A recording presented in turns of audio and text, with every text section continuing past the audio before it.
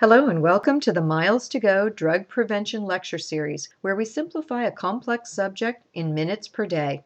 This blogcast is available in written form on our website at milestogodrugeducation.com. Our blog is an opportunity to create a discussion by voicing our opinions in a way that we do not in our classroom. Now here is our blog from January of 2010. There is no tobacco in Tabasco. This is dedicated to Art Linkletter and Bill Cosby. After 14 years of teaching drug education, I'm tempted to think I've heard it all. I'm used to getting questions from out of left field, but I always attempt to answer my students' questions honestly, scientifically, and without laughing. I never want to make them feel bad for asking. My class is a safe haven for 4th through 6th graders to ask drug questions, and it is my job to simplify a complex subject by teaching a class called Myths Around the World, which is the history of drugs played in a geographic game. Our goal is to dispel myths, discuss slang versus scientific terminology, and we talk about how many of the drugs of abuse began as medicines. It is a fun way to learn the beginning levels of drug prevention education and jumpstart this lifelong discussion. The history of drugs is naturally funny without me or any of my students adding anything extra. After all, hundreds of years ago, they actually thought tobacco could cure lung cancer. The usual questions come up in every class. My uncle smokes. How do I make him stop? What do drugs taste like? Why do people do drugs? These are simple, honest, and expected questions.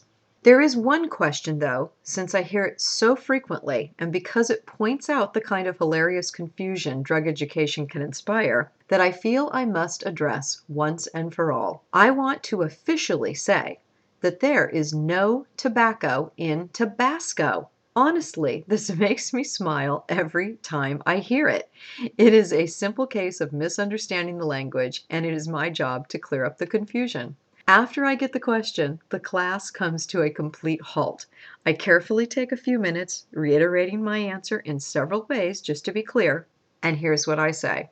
Tabasco is a hot sauce. Tobacco is a plant that cigarettes, cigars, chewing tobacco, and snuff are made from. Nicotine is the stimulant drug in tobacco. There is no nicotine in Tabasco. In my class, I use the example. My husband loves Tabasco hot sauce on his tacos, but as a former tobacco smoker, he's very careful to never use tobacco products. I promise you that there is not now, nor has there ever been, tobacco products, leaves, ingredients, or additives in Tabasco. Some kids giggle, but after I answer the question, I always get the same exuberant sigh of relief. And some kid always shouts out, "I love Tabasco! I'm so relieved I can still use it." Being a traveling drug educator has the potential to be very depressing.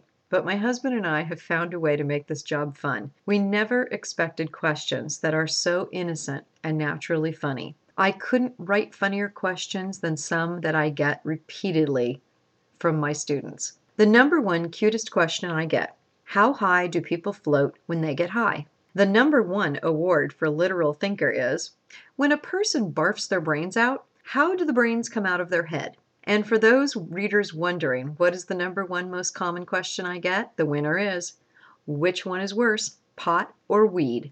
Most adults remember drug education as gloom and doom coupled with scare tactics. That is, if they had any drug education at all. But in my class, scattered among the myriad questions about drug abuse, are the questions that bring a smile to my face. It's these questions that remind me that kids are still innocent, and that it is my responsibility to guide them, because I may be the first person to ever talk to them about this subject. How I choose my words can make an impact for the rest of their life, and at the very least, I will have made this small difference. They'll never be scared of Tabasco again. Thank you for listening. You can find us at milestogodrugeducation.com.